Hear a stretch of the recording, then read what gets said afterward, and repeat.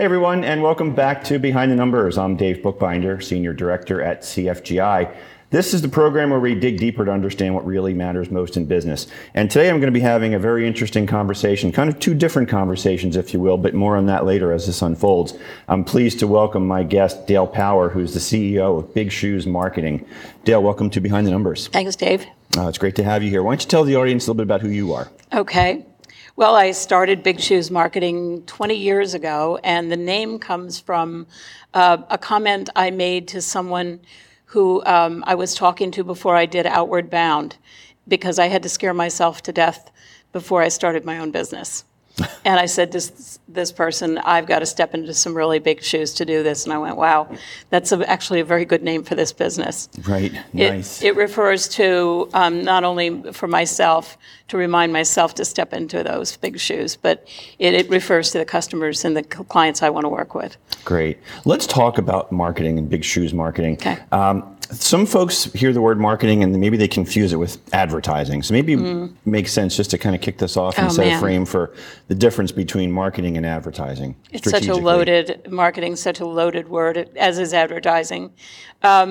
Advertising is a part of marketing, of course, but to me, my definition of marketing is to bring the deepest expression of who you are as a company and your values, and to express that to the person that you most want to attract, to the clients you most want to attract. And so many companies just want to attract clients. I prefer to attract great clients. Yeah, so one thing comes to my mind when I think about that is Apple, right? Everybody talks about, Simon Sinek's talked about it in terms of their why, projecting who they are, what they're about, why they're there. And when I think of the Apple customer, as he points out, you never see them sticker up an Apple laptop. Right. They're talking to the folks who are innovators, who are the disruptors. Yes, purists. Yeah, absolutely. So they've obviously figured out a really unique differentiation strategy to start with their why. Does every why necessarily lead to differentiation, or how do companies really differentiate? Well, I mean, this is the step that most companies, or a lot of companies, don't bother with. They really don't quite understand differentiation, and they think that they have to buy a technology or put a process in place, but they don't do the homework of really understanding enough about their customer to be able to attract them. Let's talk about that, understanding the customer, because our audience consists of a whole wide swath of folks in the business ecosystem, business owners, executives, folks that service them. And independently, they're all businesses, right? So whether it's an accounting firm that people think is a commodity or an engineering firm, there's a lot of other folks in your space. You've got competition. So what's your advice on how companies can stand out in an otherwise noisy field? We always start with making maps.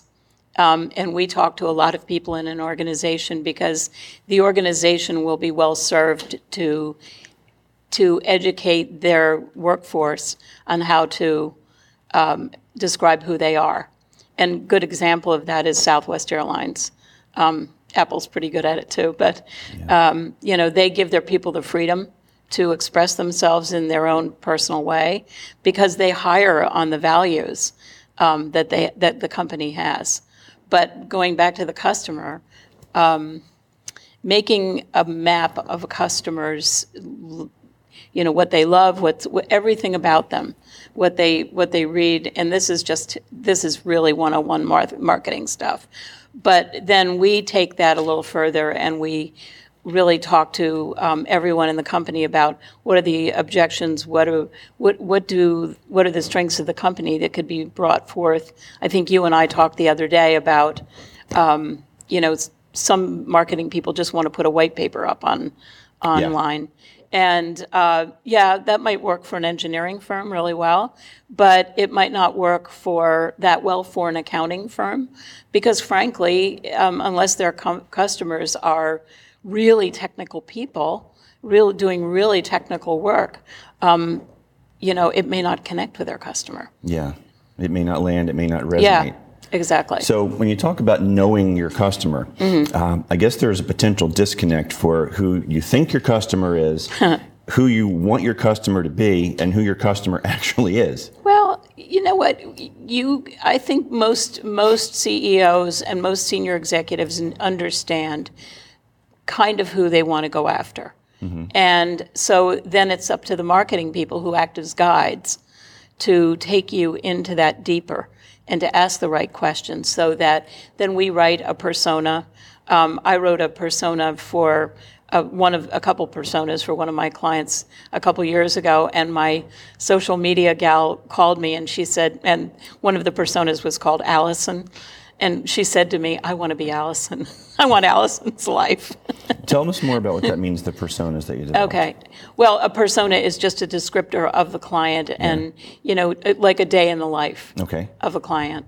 And what drives them, what do they fear, who do they want to be most like? Yeah, their challenges, opportunities, and so forth. Yep. Their objections. What are their objections? Because there are always going to be objections, and you better know how to answer them. Yep. And you better know how to anticipate them. Okay, so now we've figured out who we want to target. Right. How do we go get them? Oh, well, I mean, I think that is very different for every company, but there are many, of course, there are loads of strategies. That's too big a question. I'm sorry. Okay. But how do we go get them? Well, you find out where they are. You find out, where are they hanging out? Where are they hanging out online? What groups are they in? Are they on LinkedIn? What do they respond to on LinkedIn? What do they need help with? How do we educate them? Yeah. Things like that. Gotcha. When you talked about Southwest, something I just jotted down here is the notion of employee as brand ambassador. Oh, yeah. How do we engage our employees to carry the flag for our brand in kind of a marketing role, if you will? Yeah. Well, I think it starts with hiring. Completely starts with hiring. You hire on the values that your company has. If you have to really mean those values. So the company has to have integrity about the values they state. But when employees have those values, and I'll use another example that everybody knows, is Trader Joe's. Trader Joe's, everybody loves going to shop at Trader Joe's, right? It's a fun experience. The people there look happy. They generally are happy. If they're not happy, they don't stay there. They get rid of people quickly if they're not a good fit. But they go through a really rigorous hiring process. And I sat with the head of JetBlue, who had been with Southwest a couple of years ago, and she said they go through about 25,000 resumes to hire one person. Now, not individually, but they're really picky about who they take on. Yeah, that makes perfect sense. Yeah. I mean, so then you have willingness. You have somebody that wants to play on a team, and then, you introduce them of how the company wants to express that, maybe in some bullet points, but put it around something fun and make it, create a challenge around it. I don't know. There are lots of ways to do it. Yeah.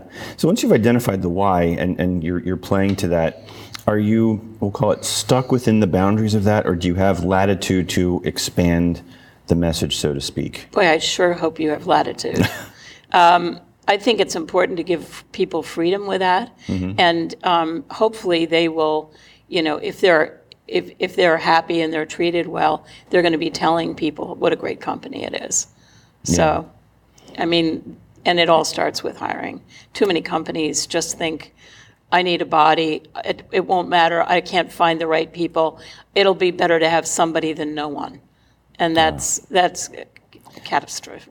Yeah, right. You can't just go, okay, they have a pulse. That's right. I get it. That never works. No. Right. Yeah. Dale, for folks who are watching you and want to know more about how they can work with you or learn more about Big Shoes Marketing, how can they find you? They can find me online at bigshoesmarketing.com. And Dale at Big Shoes Marketing will get them an email. I'm on LinkedIn, on Facebook, on Instagram. I haven't ventured into Twitter yet. Okay. The Twitter sphere. The Twitterverse is waiting for you. Yeah, right. Come on in. Right. We have about 5 minutes to go in the first segment here. So I wanted to just understand from your view, how has COVID-19 and this global pandemic and the way the workforce has shifted and the way people are consuming content impacted the world of marketing? Oh, wow. Well, one of the first things that people take off their list when there's an emergency of any kind is they let go of the sales force and then they let go of the marketing people. And I'm very lucky. I have not had that happen, but it is very typical. And these are the two main sources of leads and income, which would make you say it's a little bit antithetical to behavior to do that. Yeah. So I would say, that's kind of a big mistake. And I think people are zoomed out. So I think one of the things that I loved the other day is I had interviewed someone a couple months ago for a LinkedIn article, and last week he called me. And he said, I just wanted to circle back and say hi, and I haven't talked to you for ages, and wondered if you had a few minutes to just catch up. And that was such a nice way of reconnecting and maybe setting up a coffee for down the road in a week or two. Mm-hmm. And it wasn't Zoom, and it had nothing to do with technology. It was kind of the old-fashioned route, but I kind of liked that. Yeah. Nice. So you had talked a little bit about this customer map and the persona, but when we were talking before we came on the air, you also mentioned something about a network map. Yeah. What is a network map, and how does that differ from the customer map? Well, the network map is where you're going to find the people you want to meet. And, that goes back to the persona and where do they hang out? What do they read? Where do they interact online, and where do they interact live, if they still do right now? And people are still interacting live. So, I think one of the things, you can't do it the way you used to in an office, and you can't go inside at Starbucks, but you can take a walk with people. Mm-hmm. And the network map really is a map of identifying the places and people who will be able to lead you into finding more people like the ones you want to be with. So the criteria for that, for me, is that they have to be connectors. If they're not connectors, it's almost not worth bothering with, because too many people just are takers. And so it's you need to ask some questions about that, right? Oh yeah, for sure. Yeah. So I don't know what your questions are. It'd be interesting to know. But the hallmarks of a connector to me are people that say, "Have you read? Have you heard of? Have you met? Have you been to? Oh, you know what? I think you should meet." Yep. Those are all great signs of a connector. They're 3% of the population. Wow. Yeah. I didn't realize we were going to be talking about networking and hiring and so forth in the context of marketing. I didn't either. This is enlightening. We have about maybe 90 seconds to go in this first segment, I'm guessing here. But I wanted to ask you one more thing here with regard to a strategy, if you will. Email marketing. Uh-huh. A lot of folks think that if they send a newsletter, that they're selling to you, that they're creating some kind of brand awareness, and far too often I'll just hit the unsubscribe button. Right. Can you talk a little bit about the email marketing and newsletters and how effective they are? Well, I think it depends on the content a lot, and nobody's doing much reading right now, especially online. It's hard to read online. So I think my favorite newsletter is James Clear. Do you know who he is? Yeah. He wrote Atomic Habits, and great book. And his email comes out once a week on Thursdays. It has 3 bullet points, 2 questions, 1 quote, and 1 thought.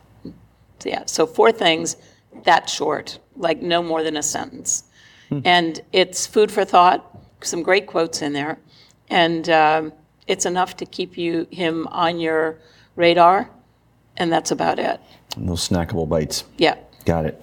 We're going to take a pause here, Dale. Okay. Don't go anywhere. Great. We're going to pay a few bills and do a little commercial break right now, but we'll be right back on Behind the Numbers after this quick pause. Don't go anywhere.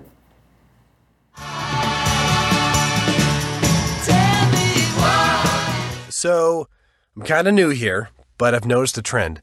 My human does this funny thing where she goes around and gets all my toys, and then she hides them in that basket by the door. But it's always the same basket, and it's always in the same place.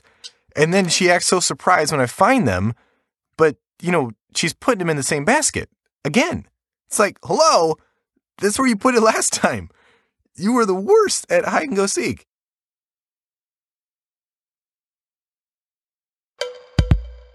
Listen, what will make your event simply beautiful? Is it your attire, your decorations, your entertainment? Well, join me, Alicia Simone, as I chat with some amazing vendors and clientele who will share their stories and images and their experiences. Right here on RVN TV, Tuesday at 11:30 a.m. and Wednesday at 4 p.m. It will be simply beautiful. See you then.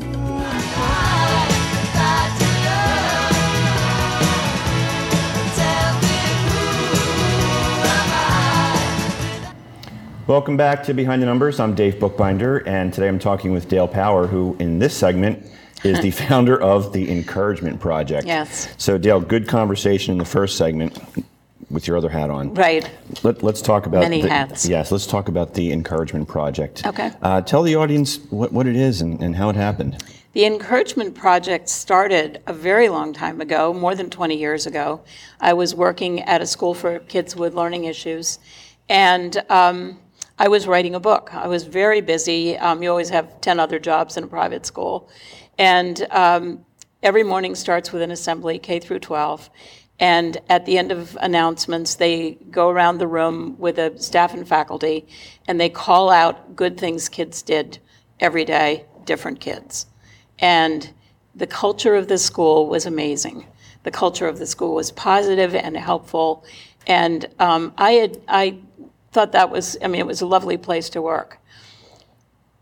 About 3 weeks in, the second year I was there, I noticed that the new kids, who kind of come in emotionally black and blue because they've failed in other settings, although they're bright and they just don't know it, they were turning around. Their behavior, their body language was turning around. And they went from not looking you in the eye to looking you in the eye. They went from not smiling to smiling. They went from not saying anything in the hall to saying hello. And I wasn't teaching, so there was no reason for them to know who I was. And I thought that was extraordinary. And I asked other people around me if they'd noticed it. Nobody noticed it.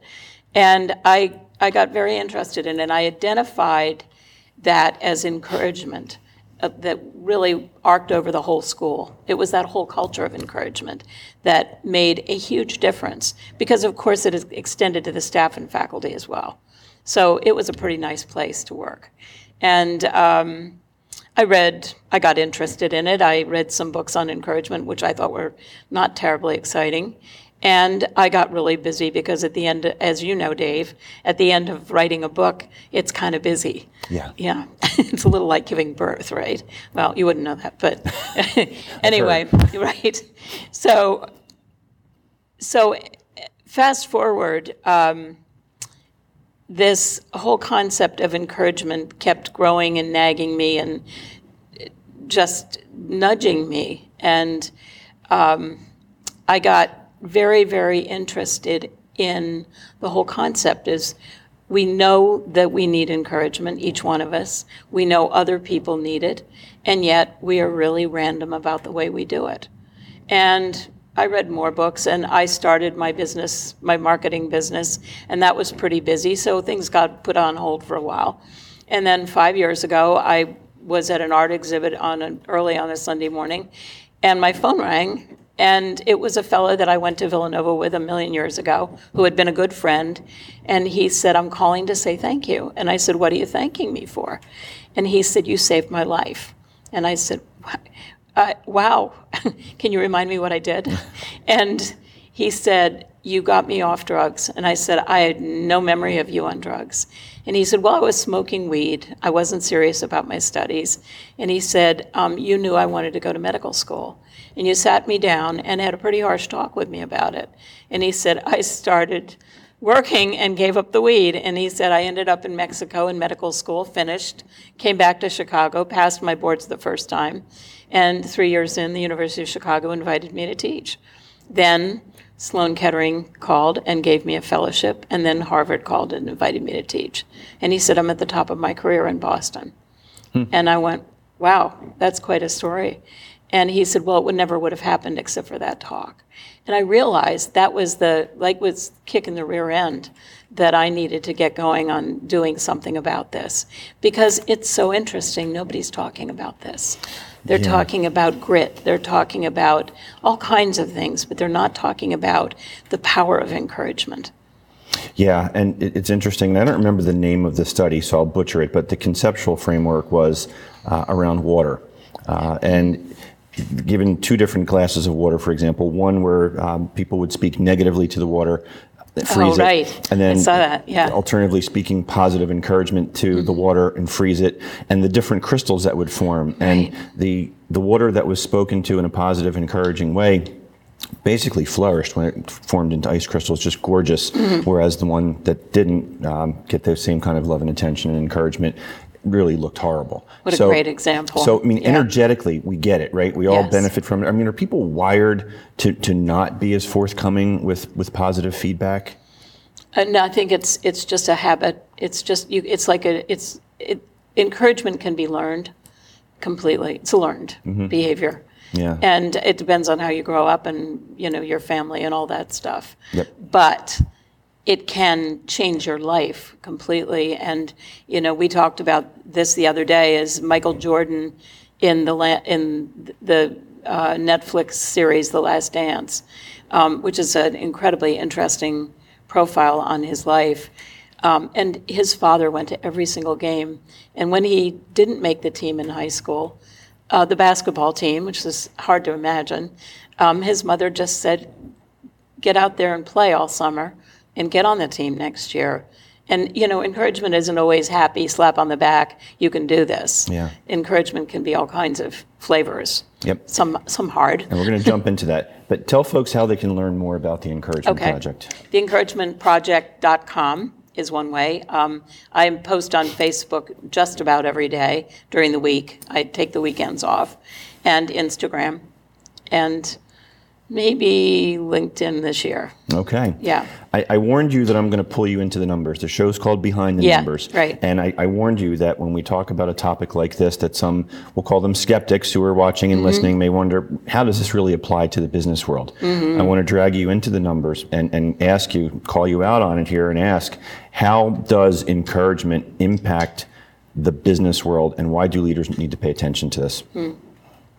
Well, I find it really interesting, having been in the business world for more than 20 years, about 35 years. I think it's very interesting that business leaders think that the business skills are more important than the soft skills. It's very important to have expertise in your area, there's no question about it. But the people that have good soft skills are the ones that achieve everything. Yeah. What's been your result, if you will, in changing either top line, bottom line, retention, we'll call them KPIs, the metrics that leaders may look to understand, because I get it, and there's a lot of folks out there that do get it, but for the ones that don't, help them connect the dots between the encouragement and the impact on performance. Okay. There are studies, and I'll post some of those coming in the weeks coming up on that particular subject, because I don't have them in my head right now. Okay, that's fair. But I think that you can just use any good culture versus any bad culture. Have you ever worked in a place that was just terrible to work in? Yeah. We all have. And have you ever worked in a place that is amazing to work in? Yeah. And what was the difference in performance? Oh, just night and day. I mean, part of my book and my journey in discovering what employee engagement and discretionary effort was born from the discrepancies or the dichotomy of working for someone that you would walk through fire for and someone who didn't care about you, and likewise you returned the favor. So the key that you just said is connectedness. It's the connectedness between people, and especially between leadership and the people that they manage, that is the key. And if you can build that connectedness, people will walk through fire for you. Right. So for the folks that aren't wired that way and don't have that organically, how do you advise them to exhibit those tendencies when they may be thinking, look, I don't have to be your friend at work, we're work colleagues and you get paid and that should be enough? Right. Well, if I have the opportunity to work with them, and sometimes I choose to, and sometimes I choose not to, if they're open to exploring that, then I would set up some tests for them, some experiments for them to do themselves, and let them experience the difference, and then reflect on that. Interesting. Very good. What else can you share with us about the Encouragement Project in the 60 seconds or so that's left? Maybe? Okay. Well, being intentional about encouragement is important. Also understanding the skills. And on the website, I list a number of ways that you can, and they're easy. They're little things. Can you share a couple real quick? Sure. I mean, handwritten notes. Everybody thinks notes are old, passé, gone. Yeah. And I had a client that started writing notes, and people called him to thank him for their notes. Really? Yeah. Yeah. I mean, because it's so unusual now. You know, snail mail has become a wonderful gift. Mm-hmm. Yeah. Yeah, back when we were all in the offices together, there were opportunities for public showings of appreciation, Yes. Ringing the bell Yeah. and accepting an award or things Yeah. like that. How do we do that in this environment, in a work from home situation mostly? Well, I mean, if someone is running a business and they have Google My Business or they get Google reviews, share those reviews with the people that have done the work. Yeah, expound on that. They're not throwing me Okay. off the set yet. Expound on that, Okay, because all right. you shared that with me before we went on the air. It was an interesting story. Yeah, well, I mean, it's, a lot of companies get reviews because your website ratings depend on, to some degree, on that. And so, but that stops right with the person whose desk they cross. And, if you're working for a company, you're not going to your website to look at how many reviews you've gotten and what they say usually. In fact, I would venture to say most employees don't look at their websites at all. Yeah. So, but that person who gets those reviews could send those along. Yeah, and what happens is the folks on the receiving end of it start to understand that what they're doing really makes a difference and how it impacts exactly. And the end of the food chain, so a to little speak. note of appreciation at the bottom of that would be good too. Very good. That was them telling me we do have to get off the set Great. now. So, okay. Dale, thanks. I'm glad we snuck in a couple extra ones there at the end. Yeah. And thank you for joining me on Behind Dave. the Numbers today. Thank you for watching and listening to Behind the Numbers. We've had two separate conversations here with Dale Power today. We've been talking marketing, and we've been talking about the Encouragement Project. And as Dale said, you can find her on social and all the various websites that she mentioned here. Do reach out to her to learn more. And if you'd like to learn more about me, you can find me on LinkedIn, Facebook, and Twitter. Please do hit the subscribe button on wherever you're watching or listening so you can stay in contact with us. And until next time, take care, everybody. We'll see you again on Behind the Numbers.